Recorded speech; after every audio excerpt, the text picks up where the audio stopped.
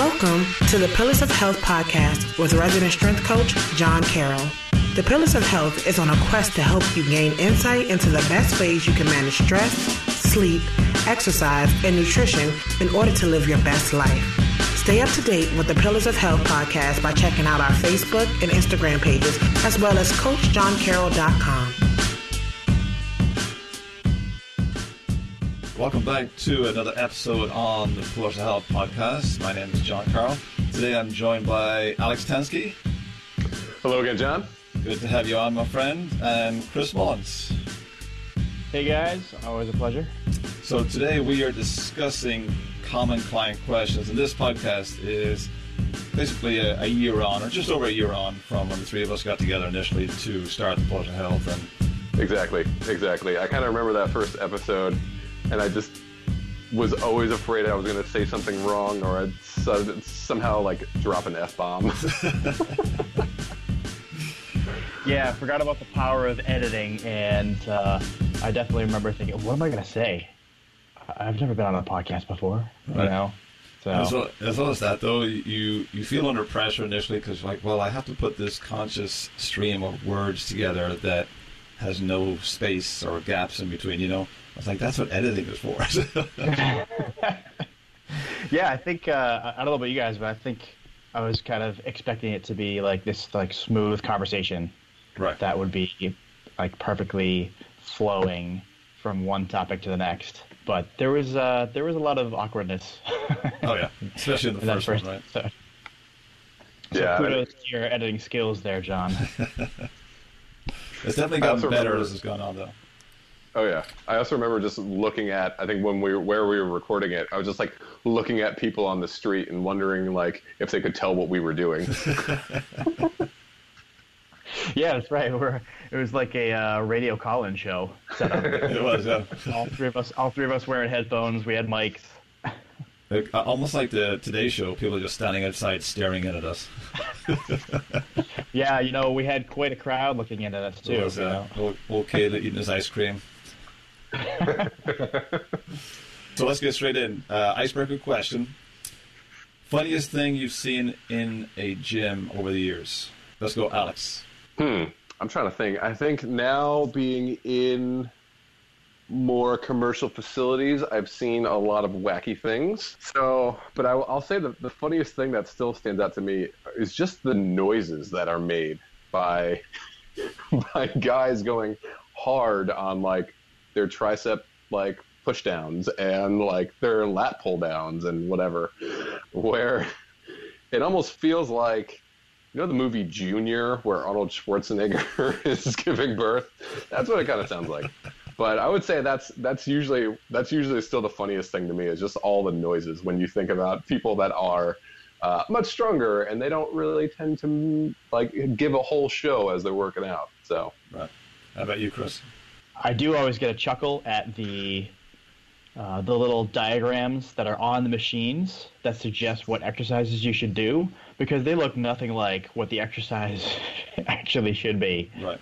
You know how those cable machines, they say, here, to do a hack squat, do this, and you're looking at it, you know, what is that supposed to be? This like little 3D like pedestrian crosswalk person, you know, lifting a bar or lifting a cable machine. It's just those things always give me a chuckle from gym to gym. But when it comes to like what I've seen in the gym, yeah, I mean, I definitely have experienced some of what Alex is saying with the noises and like really grunting hard at those bicep curls. If you don't grunt, they don't grow. So, right, yeah, that's the bro code right there. That is. Isn't that? I think that's brawl law number 106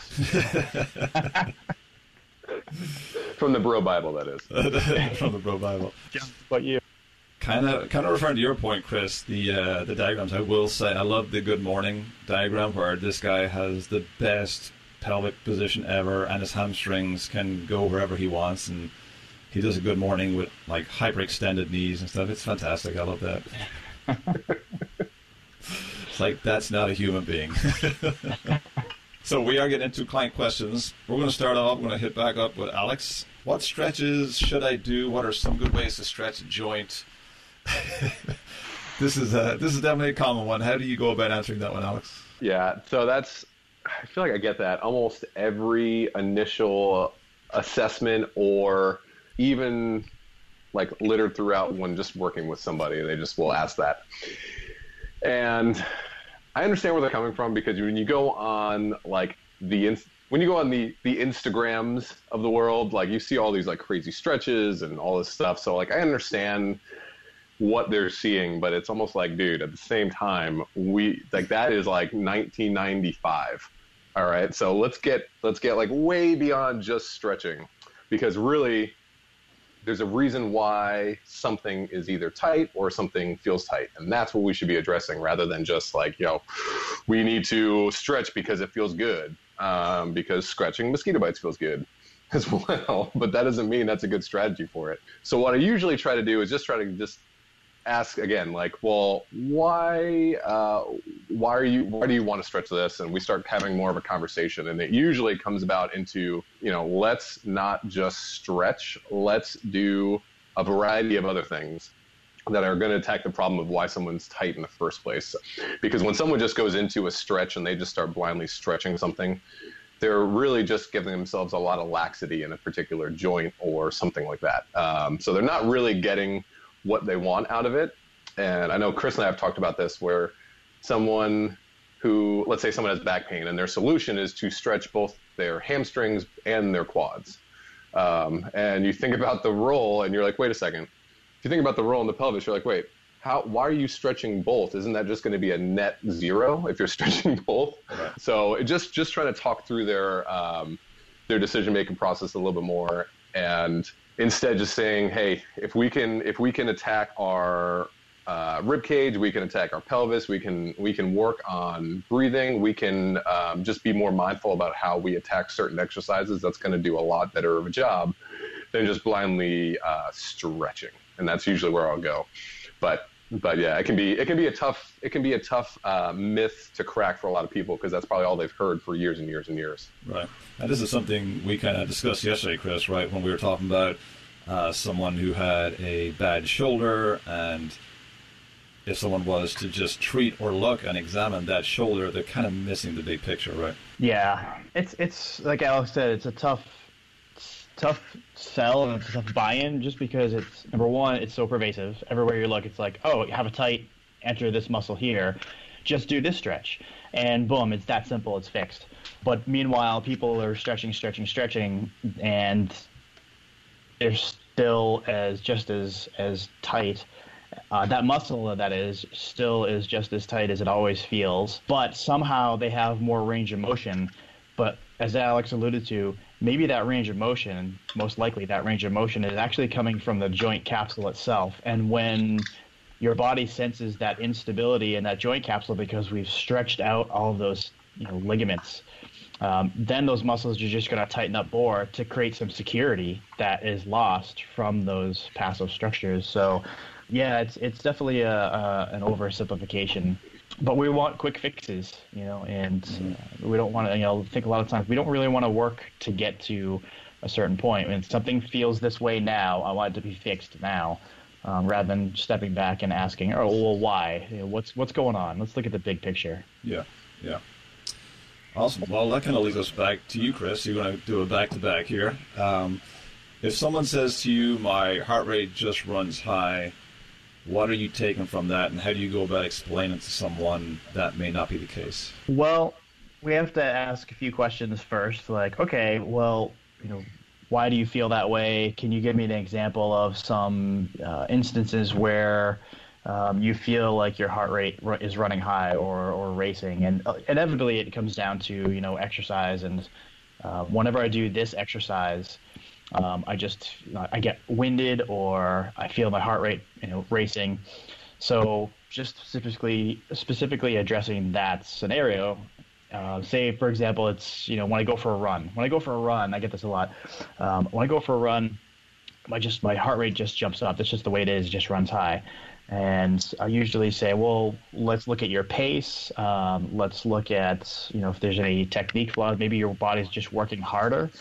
Maybe it's something maybe as simple as, all right, well, maybe you're just going out too fast in the beginning.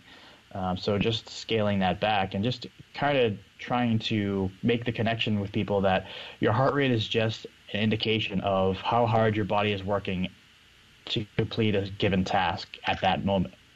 So if you're, for a super simple example, if you go for a sprint, if you sprint from 100 meters, your heart rate's going to go up pretty quickly because you're working really hard for that 100 meters. It's not really sustainable. Versus if you walk 100 meters, obviously your heart rate's going to be a little bit lower, a lot lower than if you were sprinting, because the demand of that task is lower. So your heart doesn't need to deliver blood and oxygen to the working muscles. So just kind of trying to create a simple analogy like that, just to kind of get the ball rolling, to get people on board with that. Oh, okay, yeah, that makes complete sense. You move faster, harder, work harder, your heart rate goes up a little bit. But then from there, backing up and saying, all right, well, let's check out what your resting heart rate is. Let's get some baselines, okay? Mm-hmm. So what's your resting heart rate? Let's establish, what that is right now. How quickly do you recover? So maybe we do some recovery tests where you do a certain amount of work over time, and then we rest completely for like a minute and see how quickly the heart rate comes down. And there's benchmarks that we're looking for, and then once we have those a couple of numbers, then we can start to put together a game plan to address that, that feeling that, oh, my heart rate runs high. Well, you can control your heart rate, and we can totally train that. We can train that heart rate to come down faster. We can train so that your resting heart rate starts to lower over time. We can train your ability to maintain a certain heart rate for a certain level of effort over time. And that's a concept that Joel Jamieson talks a lot about, dynamic energy control. And I know, John, you do a great job with your group classes to train people in that concept. All right, here's what we're going to do. We're going to do a set of these many exercises, but I want you to keep your heart rate within a certain zone. Right. And that's it. We're just training our heart to work only as hard as it needs to complete that demand at that time for that duration. As we start to learn how to do that and learn how to recover and maybe learn some different recovery positions, the heart will adapt. And that heart rate that supposedly runs high will become more efficient at doing work. I think the biggest, it's a bigger issue really is going back to Alex's point, the oversimplification of things where when it comes to stretching, this is tight, I want to stretch it. Well, it's super easy to say, my heart rate just runs high. And that's kind of making the assumption that we can't consciously control our heart rate, but we totally can. And, Buddhist monks have been doing this for, centuries, controlling their heart rate through breathing. There's a world champion freediver named Stig Severinsen who, there's some videos out there of him where they're measuring his heart rate, and he's actively controlling his heart rate and getting his heart rate to drop through breath control. And there's a video out there he's hooked up to some machines, and they're measuring his heart rate, and he starts at 94, and within a minute he gets his heart rate to drop down to the upper 30s. And that's something that he's trained. He's been doing that. It's not something that you're just going to do in a year's time, but it's something that he's trained throughout his life. And I think the biggest thing that I want to get across to my clients is that it's your heart. You totally can control it. Just we need to train that ability. It's there. You may not have it now, but we can totally control your heart rate. And a lot of times we will use heart rate monitors as direct objective data where they're wearing a heart rate monitor. They'll do an exercise, and I'll say, okay, get into this recovery position and just focus on slow breaths and just watch how your heart rate comes down. And they'll watch how it comes down. And then maybe we'll do, just for comparison's sake, all right, let's do that exercise again, and now get in another recovery position that's maybe a little bit harder to recover, and they'll notice that it doesn't come down as quickly. So just getting that objective feedback of measuring your live heart rate can be a huge buy-in for people to see that information, because it's you can't really see your heart, you can only feel it, and it can be kind of hard and kind of abstract to imagine, how do I get my heart rate down? without that objective data. So that's probably the biggest benefit to heart rate monitors is to be able to see that information and help people understand that, yeah, you can totally control your heart rate. We just got to train it and just learn how to do it. It's a skill, just like anything else in the gym. Right. That kind of leads us into my question. So I'm going to get Alex to do the necessary here. So, John, what should clients do on their other training days? So this, again, like I said, relates to what Chris just talked about. It really depends on their goals, but the most common thing that we're seeing people about is just health, right? Trying to improve their health versus maybe athletes who are looking for more performance-based goals. So I recommend doing some cardiac output, some steady state in the lower 120s to 140 BPM. And this is kind of like the dynamic energy control that Chris mentioned. If you can work at this lower level and put in 30 to 40 minutes, whether it's on a bike, if it's like some modality that allows you to work in that heart rate range, you're going to basically develop an aerobic system that's going to allow you to do a lot more stuff, a lot more things, a lot more activity, whatever it is, and also handle stress without maxing out pretty quickly. But the people I have coached who've taken this on board and done it, they have noticed huge results when it comes to just feeling better in general, but also I've recommended this to people who are biking quite a lot, and their ability to handle larger workloads has increased dramatically from this. So, it depends on the experience of a trainee. If it's someone new, obviously we won't put them on the Airdyne and have them go for 40 minutes. We'll start out with walking.